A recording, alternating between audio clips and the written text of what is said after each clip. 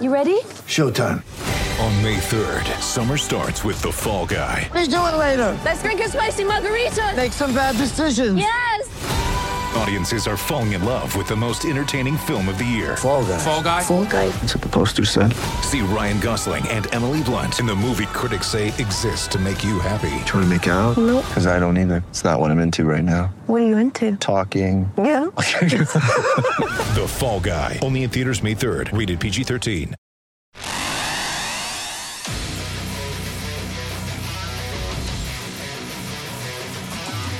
Gators Breakdown, the Gators Fan Podcast, because there's never a dull moment in Gator Nation. The Gators Breakdown Podcast is ready to go. I'm your host, David Waters, and you can find me on Twitter at GatorDave_SEC. And joining me for this episode is Will Miles from his site, readandreaction.com. You can find him on Twitter at WillMilesSEC. Will, busy time last week. We had Dan Mullen here in Jacksonville for a Gator gathering. Got a lot of useful information at a interview with him before he went and spoke to the crowd, and also some interviews or some useful info during that as well. But then also open practice this past Saturday for the Gators, and busy time leading up to spring ball. Yeah, man, they got you busy down there, going to practices and interviewing Mullen, and getting prime real estate when you go to these Dan Mullen talks. So, hey, it's great that the fans get the information from you. I wish I could be there with you, but obviously I'm still freezing my butt off up here. So, yeah, and Mullen pretty friendly after practice as well. Harmonic Woods, a few members of the Harmonic Woods tailgate made it to practice as well. Mullen took a picture with us after practice, so that was good. And signed one of the Harmonic Woods tailgaters t-shirts. So it was good getting to see those guys again. Good to see them again for spring game. But just a lot of people we get to see during the football season, not so much during the off season. But spring ball and open spring practice brings some fans together. Yeah, man, the season doesn't really end anymore, right? I mean, No. the season didn't really – you got the end of the season on New Year's Day and then signing day and now the spring game and all that sort of stuff. It just feels like, especially when you don't miss the bowl game, it feels like it's a much more continuous thing. And, it was interesting. I think, when people go back and listen to your interview with Mullen, it really did. He sounds more relaxed this offseason than he did last season. He was a lot more intense, I think, last season, maybe setting the tone for the players, sort of what they were going to understand, but even towards the fans. I mean, he made it a point to thank the fans and make sure that he, expressed his gratitude for their support. And that was a little bit different than some of the things he said last year too. So, good to see that he's relaxed. I think that means he's probably confident with where the team is right now. And we certainly hope that's the case. Yeah, absolutely. And shout out to everybody who said, hey, open practice and last week at the Gator Gathering. A lot of fun and a lot of good things going on here at Gators Breakdown. We got a lot to get into here in pertaining to spring ball. But before we get there, remember you can find Gators Breakdown on newsforjacks.com/Gators Breakdown. There you'll find an archive of all the Gators Breakdown episodes, as well as articles from the News for Jack sports team. Catch the podcast on iTunes, Google Play, YouTube, and Spotify. And when using those services, please share, rate, and review the show. And on social media, follow Gators Breakdown on Twitter and Facebook at Gators Breakdown. Well, being at the open practice, it was apparent. This is Felipe Frank. He's not only the starting quarterback of this team. There is no question about that anymore. But that he is evolving into being a better quarterback. And this is his offense, his team. I think he's taking it all in sometimes with a chip on his shoulder. He's confident, in control, but he does have that chip on his shoulder. That mean streak that helped him last season. It's still there. He's looked great all spring so far. I'm trying not to get too excited and put too much into spring practice, but he does look better than he ever has. Whether it be in past season practices or games, he simply just looks better.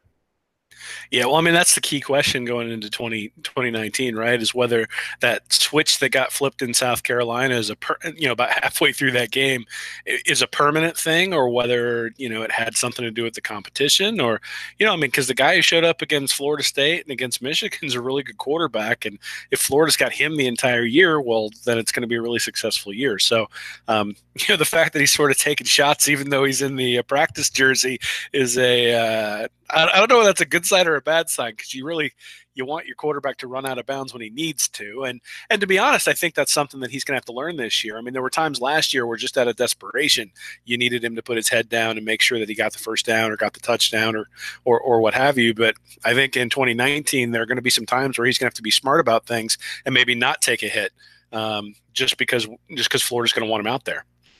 Yeah, I was surprised Saturday and I was asking Thomas Goldcamp and Nick De La Torre about this and how physical have the quarterbacks been, and I was surprised the amount of running they were doing Saturday in the open practice. But it was apparent Saturday. The first play of 11 on 11, it took some time to develop, and Franks gets pressured. He's not panicking as he avoids a heavy rush and then hits an open receiver over the middle. He wasn't flustered, kept his eyes downfield, and makes a perfect throw. So as the day went on, in more 11 on 11. Running routes on air, it really didn't matter the situation. He was on point throughout most of the day. It's the best I've ever seen him throw the ball. So, but Will, and the thing that got headlines on Saturday, we also got the emotional and chip on his shoulder Franks on Saturday, as you kind of alluded to there. At one point, Franks gets sacked or what would be a sack in a real game by Zachary Carter, and Carter just kind of wrapped up Felipe Franks. And but it wasn't a hard hit or anything like that. But Franks didn't like it for whatever reason, and Carter then taps Franks on the helmet. And I'm not sure if anything was said, as we weren't too close to the action. Then all of a sudden, Frank zings the ball at Carter in the back of the helmet, and that started a kind of a ruckus between the offense and defense, but it didn't really last all that long. And then comes the next play. Frank's running left for a pretty good gain, and then lowers his shoulder and runs through Sean Davis. When Frank's, he pretty much knows he can't be hit as a quarterback right now as they're practicing. So, there was some jawing back and forth, and that pretty much leads to the coaches moving on to the next drills before it escalated any more than that. So, Will, I don't think it's a big deal with all that went on Saturday. It sounds much bigger than it really is. And with everything surrounding Franks being a positive right now, I really do think that plays into kind of the way we're looking at it. If we know how fiery he can be, and that helped him towards the end of last season, now if this was the Franks that has been struggling kind of go Georgia, Missouri game or seasons before that, then maybe the narrative is a little bit different with this. But seeing how well he's playing, seeing how well reports are being made, I think as much as we hear about team scuffles and altercations all the time, it's kind of just one of those things that just happen. Yeah, I mean, I think these things happen in every team, right? It's just maybe not quite as visible, or at least not reported as heavily as this one was. And I mean, the reality is that when a quarterback is cocky or when a quarterback shows some attitude, he's going to be criticized for it if he plays poorly, and he's going to be lauded for it if he plays well. No one ever said anything about Johnny Manziel when he was at Texas A&M when he was winning games, but all of a sudden when he gets to the NFL and he has some trouble, then it's his personality. And I think last year we saw that a little bit in the South Carolina game where Franks was shushing fans. After that game there was an awful lot of talk about that, and then all of a sudden Florida started winning, and nobody said anything about it because he was winning the games. In fact, then the attitude was a good thing. So I think we can probably read about as much into it as we want. I'm not sure that it really matters. I think, the biggest thing is do his teammates respect him, or do they think he's taking cheap shots? And I think from everything we've heard, they respect him. And so, this is just a good competition during a spring practice. And to be honest, they probably need something to liven it up every once in a while and get the juices flowing. And this is probably just that. Yeah, I think you can see if you follow the players on social media, Twitter, Instagram, Facebook, however it may be, you see them. Well, last week there was a video of Franks walking into a locker room with some kind of cowboy boots on, and guys were making fun of him, so in good-hearted fun. And then you had the video Friday night of Felipe Franks is there again.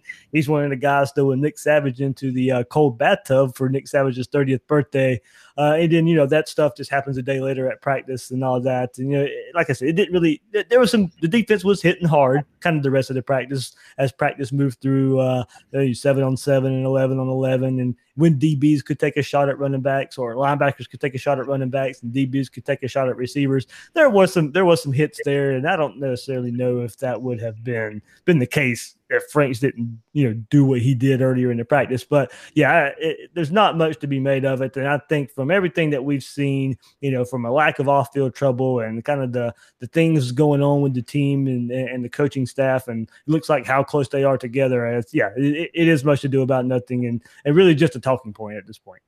Yeah, I mean, and it sets the tone, right? I mean, like you just said, that the practice was more physical because that sort of set the tone. So, if that's Frank's style of leadership, then great. I mean, if the team tackles better because they practiced it in the spring, then that's a good thing, right? And again, as long as they respect him, and it seems like they do, like you said, then I don't think it's any issue at all. Now, I mean, it becomes an issue if you go out there and lay a couple of eggs in the middle of the year, and all of a sudden people are talking about, attitude issues. But again, if you play well, nobody says anything. If you play poorly, everybody looks to parse those sorts of things. And, when he wasn't playing very well against Georgia and Missouri, everybody sort of looked at the attitude and that there wasn't really that cockiness there.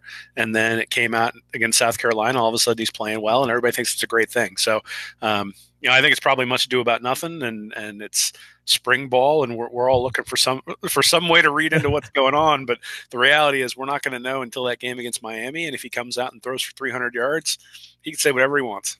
Absolutely. We'll go and kind of moving along the offense right now. Right now at running back, it's La'Mical Perine and everyone else. And I mean that in a good way. Perine is looking that good.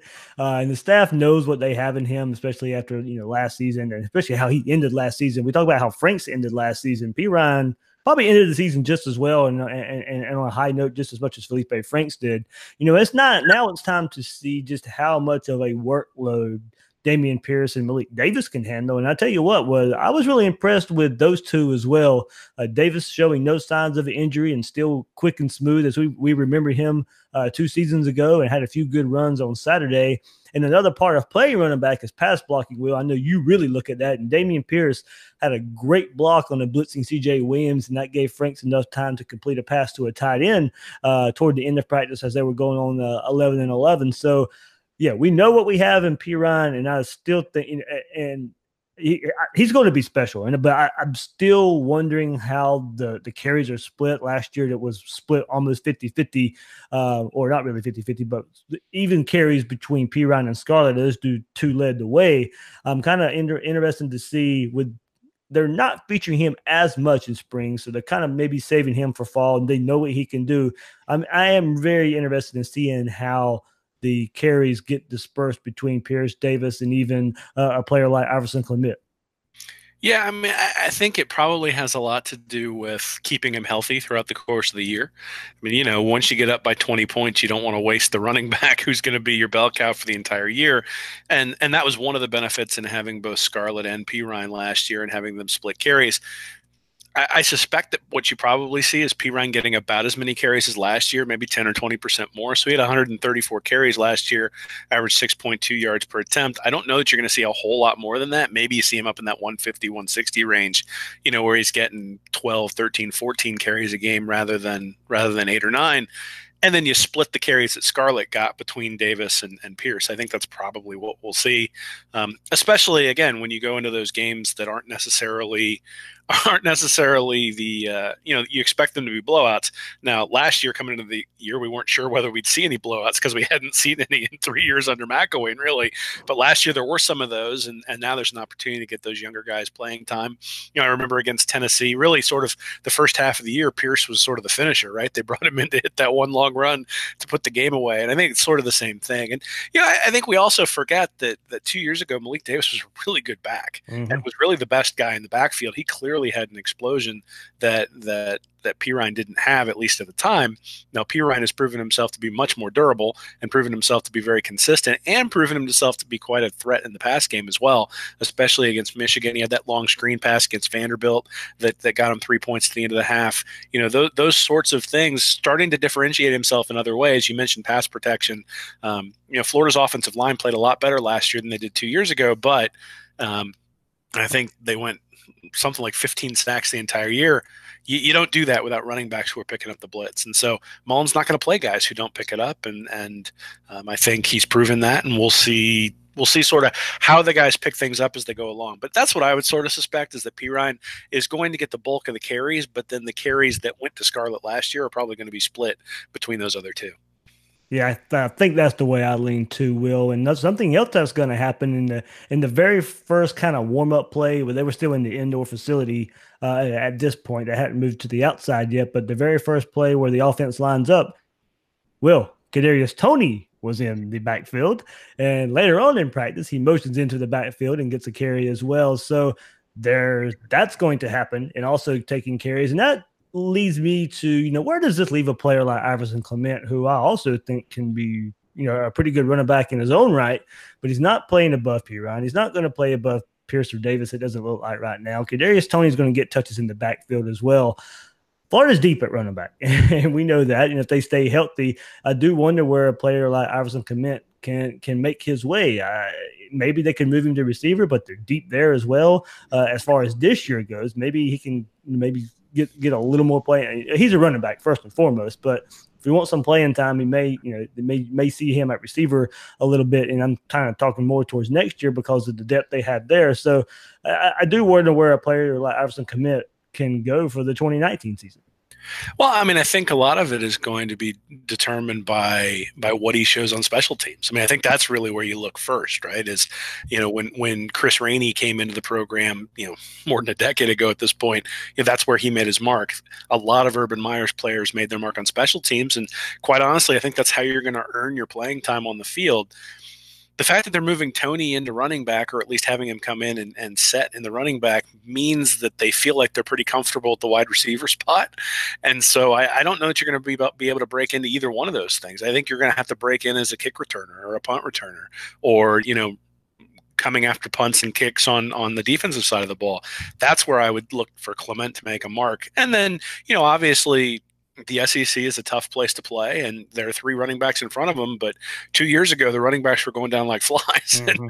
and that's why that's why a lot of the guys who got in.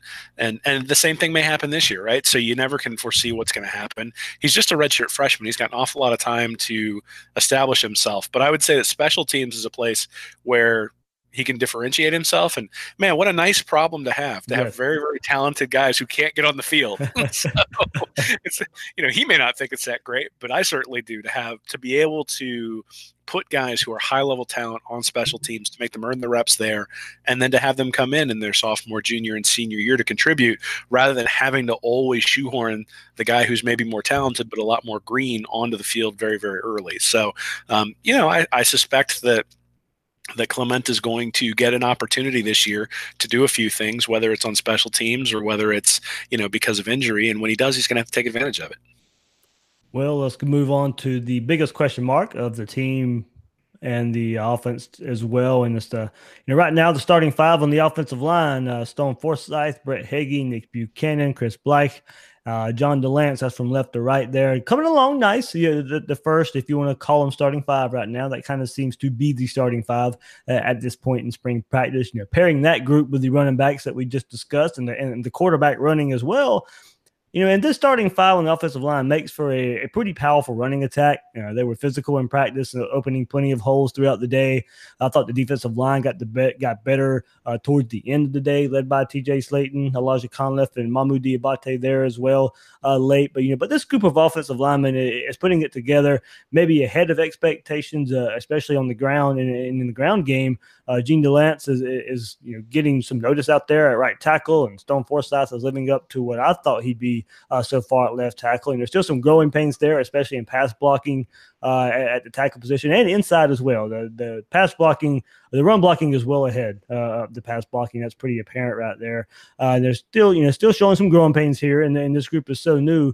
And it leads me to what we may see this year's on what we may see in this year's offense, and maybe being more like I thought it would be last season. There's a deep stable of running backs we just discussed. You have a quarterback that can run the ball. You have an offensive line that looks to be pretty good run blocking. This may be where the run game is even more of a focus this year, and the passing game is more converting third downs and hitting large chunk type of plays. That's not to say that the passing game isn't any good or can't be any good or won't be any good eventually. But even with Franks progressing and the deep core wide receivers that's there, the offensive line may turn to what we saw late last season, where the run games really got going late in the season, and then the entire offense opened up. Yeah, I don't think it's really a surprise that the offensive line is doing better on the ground than they are through the air. I mean, I think a lot of times guys who don't have a whole lot of experience out in the field tend to be better run blocking than they are pass blocking anyway, especially when you're going up against guys like Jabari Zuniga there on the edge and Grantham trying to confuse people. And, stunts I know that I read were I think Thomas Goldcamp had written that the stunts were really giving, especially the second team, trouble. But really, those sorts of things, complex defensive concepts that force you to communicate when you don't have a lot of continuity, are gonna show up in the passing game versus in the running game, where you've got your assignment, you get out in space, and you can sort of dominate just physically there. I think if we learned one thing last year, it's that Mullen can adjust to his personnel. So in the game against Mississippi State, where he didn't think his offensive line could really block that defensive line, the ball got out really quick on a bunch of screen passes, right? Especially because Mississippi State was playing off on the outside. And I think you'll see the same thing next year, that if Mullen doesn't think his offensive line can hold up against a particular defensive line, then he's going to do things like screen passes. He's going to do things like bubble screens, quick slants, like, just the kind of, and even we saw the other day, I think, at least I saw on Twitter that they ran the tight end pitch up the middle. And that, again, is something designed to slow down the defensive line. So I suspect that we will see some things that are scheme-based that help the offensive line in some capacity. I also don't think it's a coincidence that they have a bunch of tight ends on the roster, and I'm really interested to see how they use the tight ends. I mean, I know Kyle Pitts isn't necessarily classified as a tight end, really. I mean, he's playing a lot like a wide receiver, but, Kroll is a big guy. Can he block and really sort of give him an advantage? A lot like New England's had with Gronkowski the last few years, where you got a big guy who can block but can also win the one-on-one battles in the passing game. And if they can get good pass protection from the running back and good pass protection from the tight end, or an ability to chip to help the tackles on the outside, I think they'll be all right. I have a lot of confidence in John Hevesy. I mean, I think one of the things last year was, the offensive line wasn't very good 2 years ago, and last year they got progressively better throughout the year. And I think we'll probably see that this year. I think maybe they're very run heavy against Miami in some of those opening games, but you would expect them to open up the offense as they go. In some capacity, the same way they opened up the offense with Franks last year as the season wore on. I mean, they were very exclusively one running back, one tight end early on in the year. And then by the time they got to the Michigan game, they had formations all over the place. And that's just sort of the guys learning the offense. And I think, again, for the offensive line, these are new guys, not necessarily new to the system this year, but new to being out on the field. And they're going to have to sort of feed them slowly. They're not going to be able to give them the entire offense, all at once. And that's okay. Yeah, we'll have plenty of time to preview it going into the season too, but it does make me wonder if we'll see Emory Jones more early in the season, more so than we thought, to kind of keep Franks from getting hit so much as well. Because he's your guy, he's your quarterback. Yes, you're going to want him to run to keep defenses honest, but also to limit the hits on Franks. I do think, and seeing Emory, he did struggle Saturday more than he has all spring. Kyle Trask looked pretty good Saturday. But Emory's the number 2 guy right now. He still looked really good, really smooth running the ball on Saturday, but didn't have his best practice. But I do think, with the way this offensive line is shaking out right now, and maybe early on in the season as well, that I do think we might see more Emory Jones than we thought. But look, for this offensive line, plenty of time for the group to come together. Finding depth is going to be key. Can Richard Garage start pressing for one of the starting tackle roles? Hagee and Buchanan, the most experienced guys of the group right now, but they're going to need some help at some point in the season. And early enrollee Kingsley Igwekin done some good things at center. His short time there, and can Noah Banks eventually get back in the fold? Somebody we haven't seen or probably won't see all spring. There needs to be about 8 guys that the staff likes for fall camp, and with all the youth there, it's going to take some time and patience. And as you said, it doesn't need to be perfect right now. No, and there's a lot of guys coming in the fall. So, they're going to be able to pick from not just the guys who are there right now, but some of the true freshmen who are going to be coming in.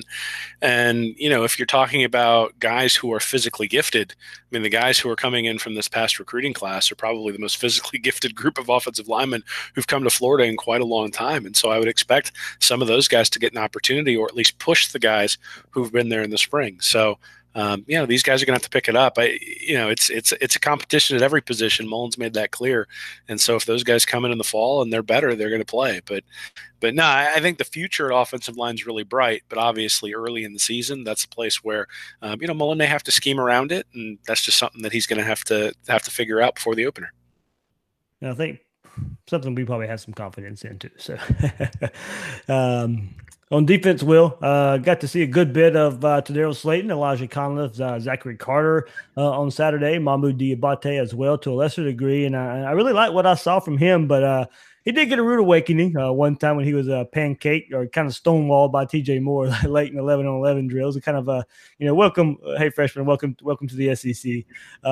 Toward the end of practice, Slayton was in the backfield swatting down a pass, which he did multiple times that day, getting a sack. I really think Florida can be confident in what they have. On the defensive front right now, Grenard has come in and is such a good fit for what Todd Grantham really wants to do. Brings a lot of experience in this defense, and I think he'll fill in nice for Ja'Kai Polite, much like I predicted in the spring. Will Zuniga's not really getting many reps, kind of like Michael P. Ryan. They know what they have in him, not getting many reps because the coaches know, hey, look, he can do this. Let's get these guys that have some less experience in here, see what they can do. But when he's been getting in the backfield. So that pairing of him and Grenard will be a force. With Bernie at linebacker, this defense is so fast. I was impressed with the speed overall on defense on Saturday. And, hey, what little I saw of Cedric Brunson and Josiah Pierre, so two young linebackers there, kind of showing up. Brunson was very physical, laying the wood in practice, and then Pierre showed some good speed and burst off the line. Tie this all together with a secondary that can cover, and I mean cover, Will. Look, we know how good C.J. Henderson is and how fast he is, but I focused on him for probably 2 or 3 plays in a row, and it's just ridiculous watching him. He is glue. And even if a wide receiver got to catch a pass, most were short catches, and Henderson was right there to make a would-be tackle. Brian Edwards was everywhere Saturday, picking off Emory Jones in back-to-back passes. One was a deflection off of a wide receiver. So with Grantham coming back, Will, I'm drinking the Kool-Aid, man. This defense is going to be even better than last season. Well, I mean, I certainly hope so. I think, the first guy you really mentioned is going to be one of the big keys. TJ Slayton is going to have to take up a couple of guys up front, and he doesn't necessarily have to get a ton of penetration, though you would obviously like him to do that.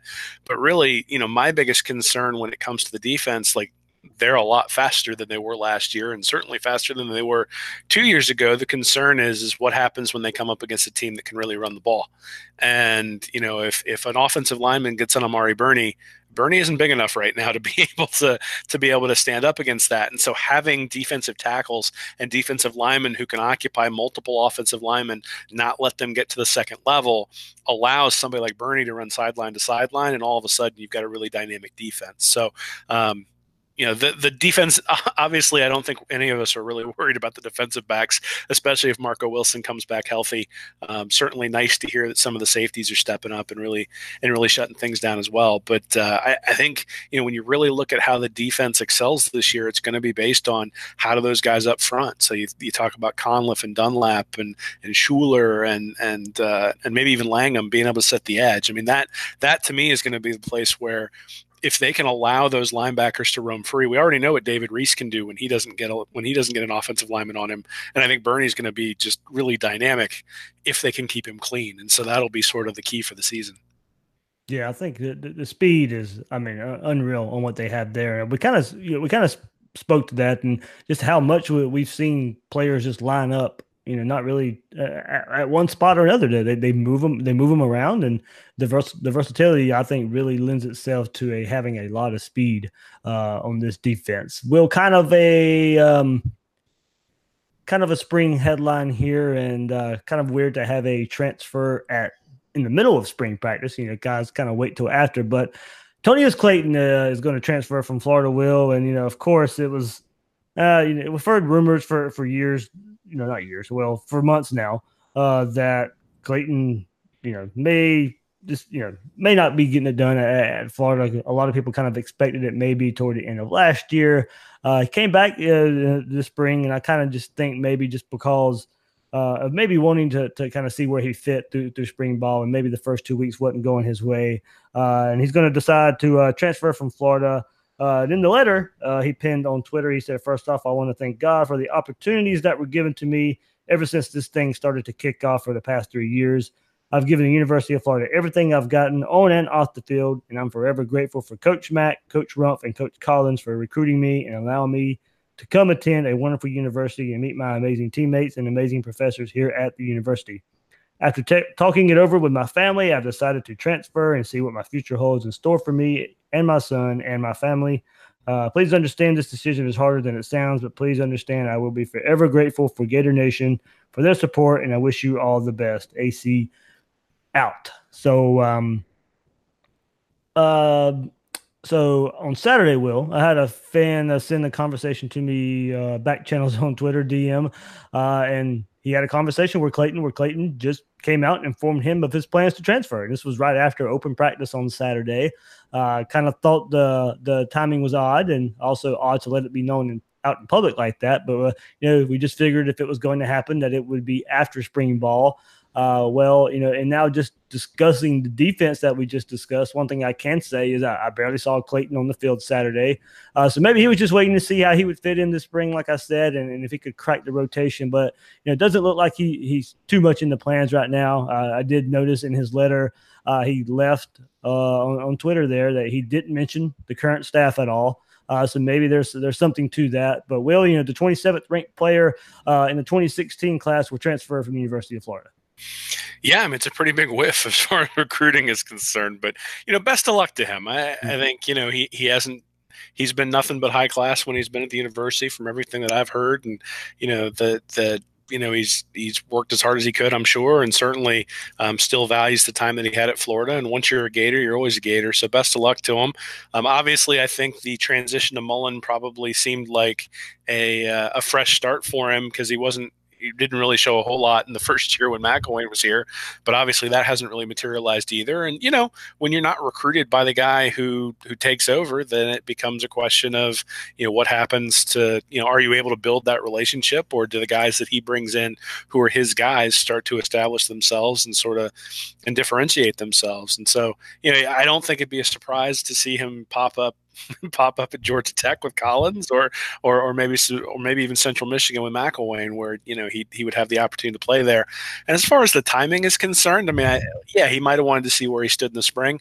I don't know what his status is in terms of graduating. So if he graduates after the spring semester, if he can pick up an extra class over the summer or something because he's not out there on the field, then maybe he can graduate and be a transfer who plays immediately. I just don't know the details of that. So, I think at the end of the day, again, it's one of those things where we said it with Clement. It's a good problem to have guys who are really talented who can't make their way onto the field. You certainly want somebody like Clayton to be out there and be a contributor, but if he's not going to do that, then it's one of those things where you're just like, okay, you wish him well and say good luck. Yeah, absolutely. It was going to be tough to get playing time over Grenard, the younger Reese, Chatfield, Diabate, Pierre, and all that with Jeremiah Moon, who's missing spring and will be coming back in the fall. So as you said, plenty of players there, plenty of depth, plenty of talent there for Florida. Maybe a fresh start is just what Clayton needs. Just been a lot of rumors about maybe him not being happy with playing time and all that. So maybe you can go out there and get some playing time.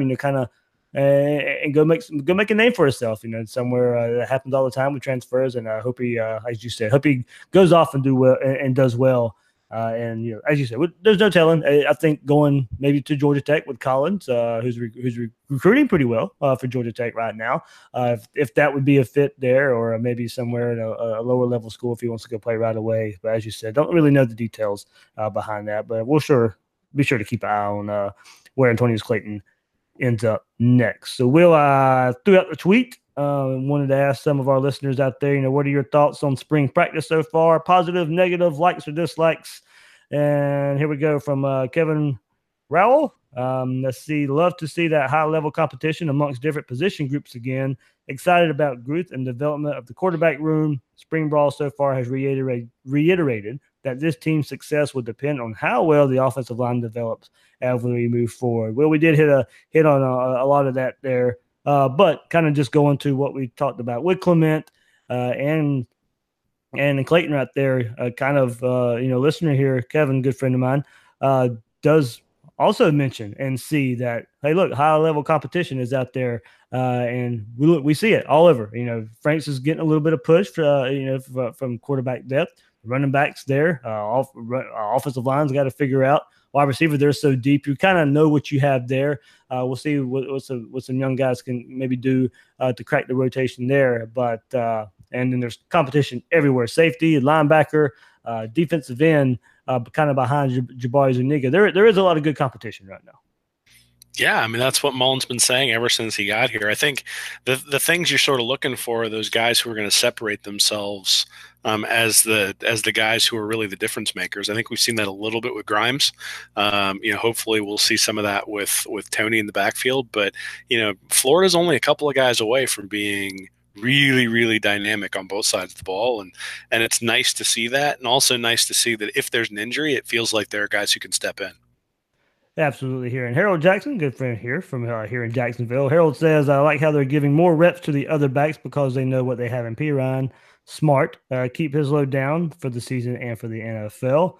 Because, we kind of hit that on for sure. Kind of a couple thoughts here. One from College Football 24/7, and I'll combine that because he says Jacob Copeland for sure. And that kind of goes along with Michael Jeffrey here. He's happy about some newish names that we are hearing: Malik, Steele, Bernie, Deland, Pitts. Hope to hear more about Zachary Carter, Garage, Antonius Clayton, Emery, Pierce, and Copeland. So I'll kind of go through there for the names that I hope to hear more about. Zachary Carter had a really good practice on Saturday, really disruptive, had his hands up in the air, knocked down some passes. It was also involved in hitting Franks and getting a ball thrown out his helmet. So that's the storyline there. Richard Garage, we'll see. Kind of offensive line, we talked about how it's shaking out now, but I still think there's a chance for him to push for one of those starting tackle roles. Antonius Clayton, of course, we hit on. He's going to transfer. Emory Jones, as I said, has looked good all spring long. Did have his worst day on Saturday. I wouldn't say terrible by any means. I still think he can be a really big weapon running the ball, but he's got a good live arm from as well. Pierce is really showing up as well. I think him, Malik Davis is right behind Perine, and I don't think you can really say they're a 2A and 2B right now. I think you'll be happy with either one. Will, I did notice right at the beginning of practice, Jacob Copeland did come out. He was in street clothes. Didn't participate in practice once again. Hamstring injury still bugging him. While I would love for him to be out there, I hate to say it, but I'm not sure how much playing time he'd actually get with how deep Florida is at wide receiver.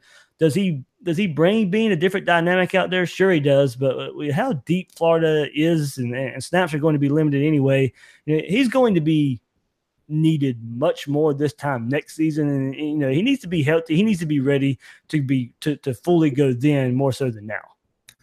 Yeah, well, you absolutely want him to be healthy, particularly if he's going out in the spring during spring practice. Though, obviously, as young as he is, these are reps that are important for him, not necessarily just this year, but for next year as well. But, the other thing is that, again, I go back to what I said about Clement. Like, special teams is a place where you can contribute at this point, even when it's really deep at wide receiver. And so that's maybe, again, the place where you'd want to see somebody like him, somebody like Clement, really starting to get some reps, regardless of where it is. I mean, Copeland looks the part when you see some of the pictures on Twitter of him out there and sort of, what he's done under the program with Savage. And, once he can get right, I think he's going to be able to do some things that maybe some of the guys on the team can't do right now, sort of, being able to break some tackles and maybe hit a couple of long ones when he's able to break tackles, which isn't something that necessarily has happened at Florida a lot over the last few years. So, I think when you've got a dynamic athlete like that, you want to get him out on the field. You want to see what he can do, but obviously it doesn't help to have him out there if he's not healthy. So, you get him as healthy as you can going into the fall and go from there. All right. Will, you're going to love this one. Andrew Jeffries says positive. Looks like Franks looks like he's taking the next step, as well as EJ. Negative. We can only beat FSU and Miami once this year. I don't know how to respond to that, Dave. So. Yeah, if there was a way we could beat them twice, good for it. But yeah, maybe there is. We have to play one of them in a bowl game, but nah. Well, for that, Florida State would have to make a bowl game. So. Right. Oh. And if that's the case, maybe we beat Miami. Miami goes on to some high-level bowl game. But I don't think that's going to happen either. So I'll take beating each team once. So let's see. Zachary Garner says, I haven't been there, but I only know from what I hear here on Twitter. But from everything I've heard, we're taking good steps forward in conditioning and scheme and what everybody seems to be and growing into their roles. So, well, I kind of wanted to look at more that you brought it up a little bit earlier and everybody growing into their roles. And when we did our kind of spring preview, the one position group I thought I wanted to bring up here would be tight ends and how they've been used a lot in the passing game so far, especially down the seam. And as you alluded to earlier, hey, look, we even got to see the famed shovel pass to a tight end that wears number 81. And then Dante Lang got to take this one. But Gamble has really impressed me in the catches he can make. And one on Saturday, he had defenders draped all over him and was still able to catch the ball. Pitts is still working a lot with the wide receiver position more. And I see him as a big matchup problem coming up this year. Yeah, well, I mean, it's going to come down to their blocking, right? If the defense has to respect their blocking, then they have to send out base personnel when you've got the tight end out there. If they don't have to respect the blocking from the tight end, then they can put a defensive back on them. And so that, I think, is it's great to see these guys going down the seam and making fantastic catches and being athletic and all those sorts of things. But, if Mullen's ability to scheme is really based, and we see this on the defensive side of the ball with all the guys who are so versatile. I mean, Bernie's ability to come down to linebacker gives them the ability to do all sorts of stuff because the guy's a safety. And so he can play a one-on-one coverage with tight ends and have no problem. And so that sort of versatility on offense, it's going to be very interesting to see whether they have a pass catching tight end and then a blocking tight end, or whether they can find a guy who can do both of those well enough that they can really exploit those matchups. But they certainly have a lot of talent at that position, and it's going to be interesting to see how Mullen uses it going forward. All right, couple more tweets here. Justin Wood says, I like how confident the quarterbacks look and how they have a grasp of the offense. I think that the cornerbacks are way deeper than I anticipated. I'm not really sure what to think of the offensive line. They have their moments. They look great. There are other times they get manhandled, and that's what we're going to get from a young offensive line right now. They're going to be some inconsistencies.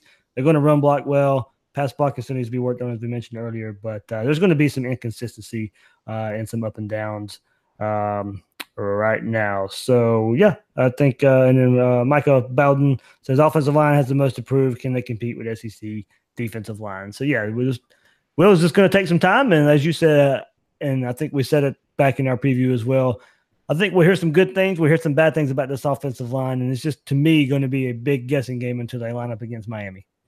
Yeah, well, you can never really trust what you hear out of the spring practice anyway. I mean, you see the open practice and you can get a little bit of a feel, and you can certainly see the guys who are out there excelling. But, is Carter getting to the quarterback because the tackle isn't doing a very good job, or is the tackle playing really, really well and Carter's just excelling? You can't really tell that just because you don't know, right?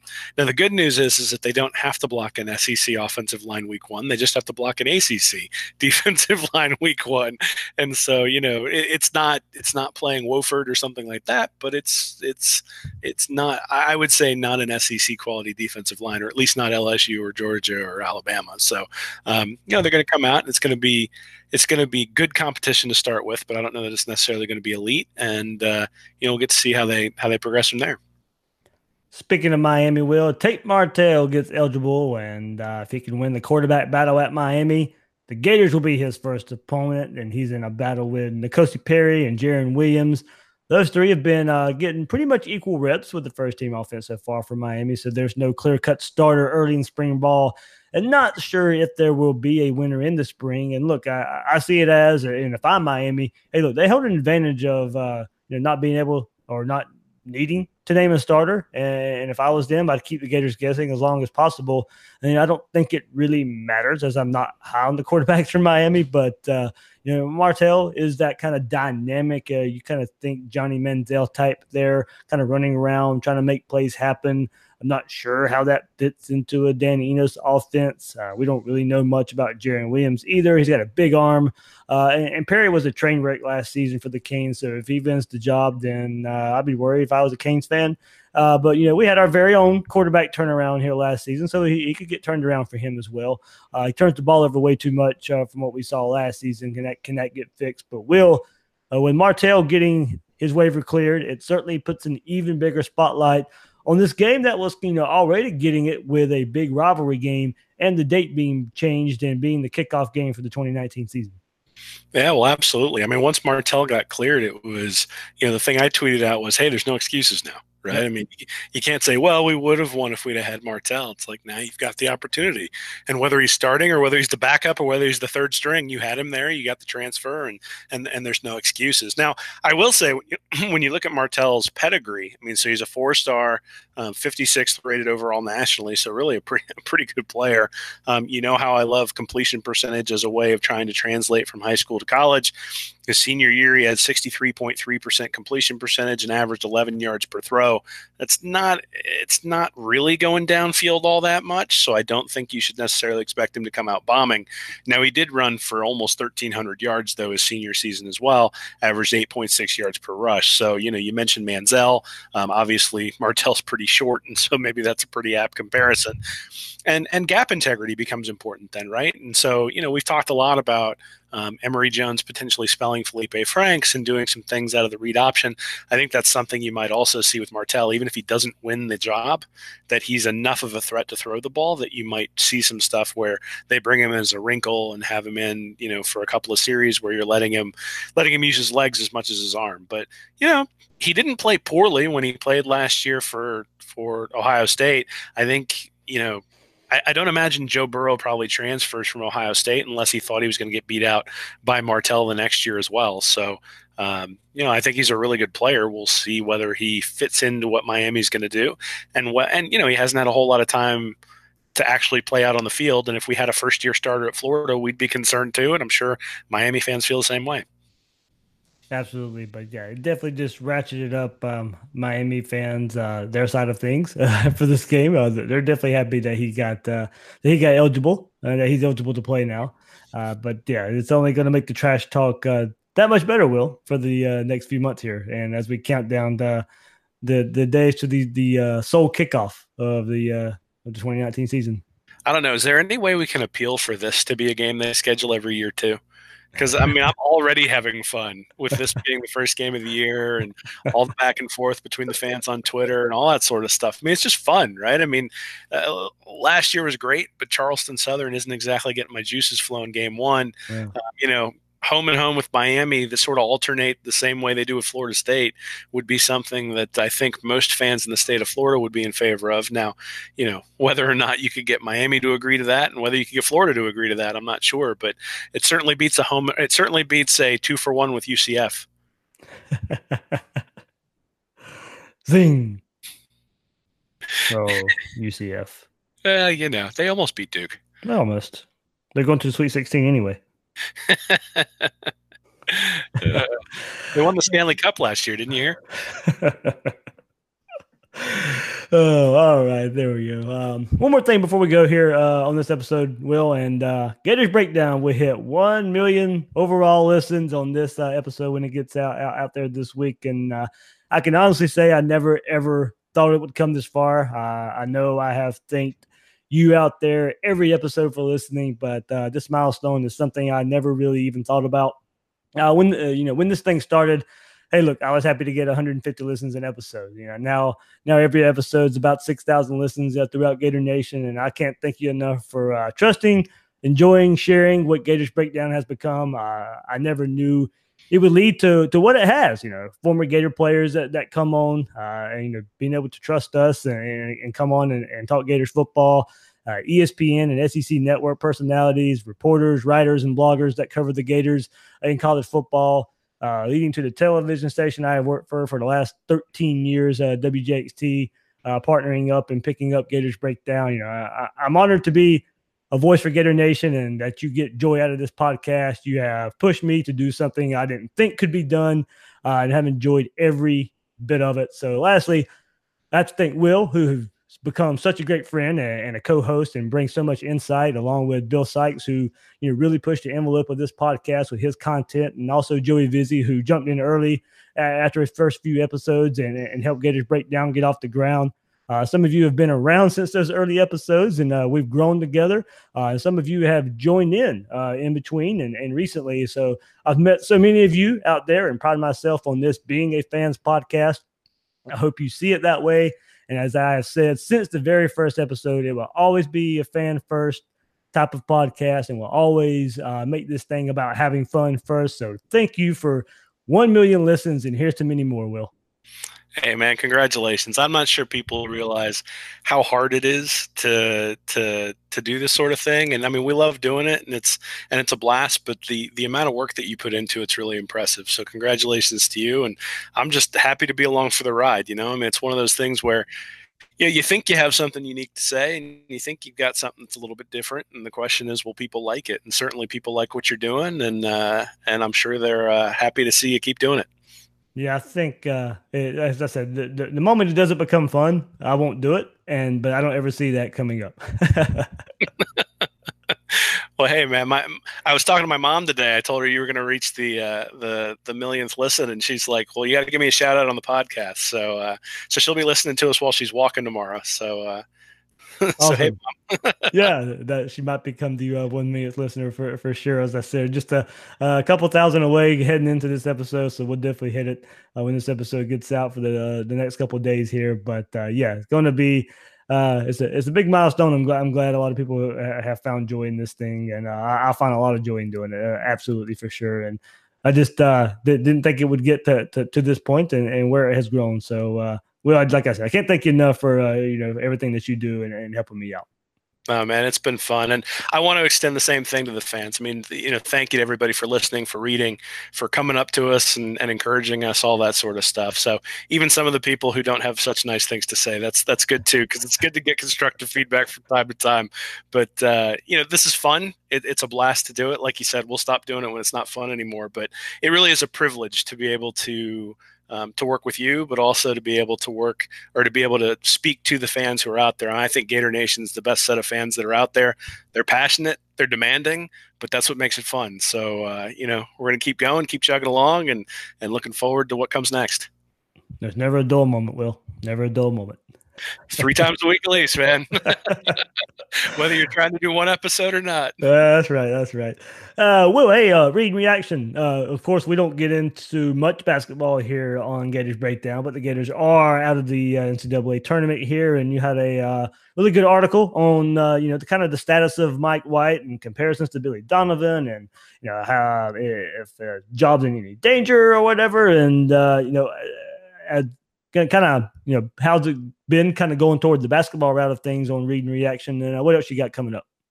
Yeah, so last year when Florida got bounced from the tournament, I wrote something about White and where he was, and said really we need to assess 2 years from now, and the noise is getting louder and louder and louder. So I still say we need to assess next year, and certainly people can go take a look. I am not a basketball expert, but I can.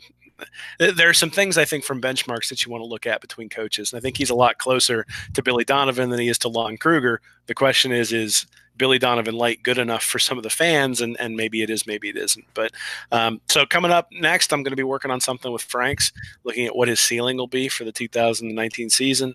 And then also you'd mentioned the tight ends, and that's something I'm going to take a look at in terms of how Mullins used his tight ends in the past, and maybe what he might do this year coming forward. Because I do think that that's a place where some 2 tight end sets might really be able to separate this offense and make it explosive.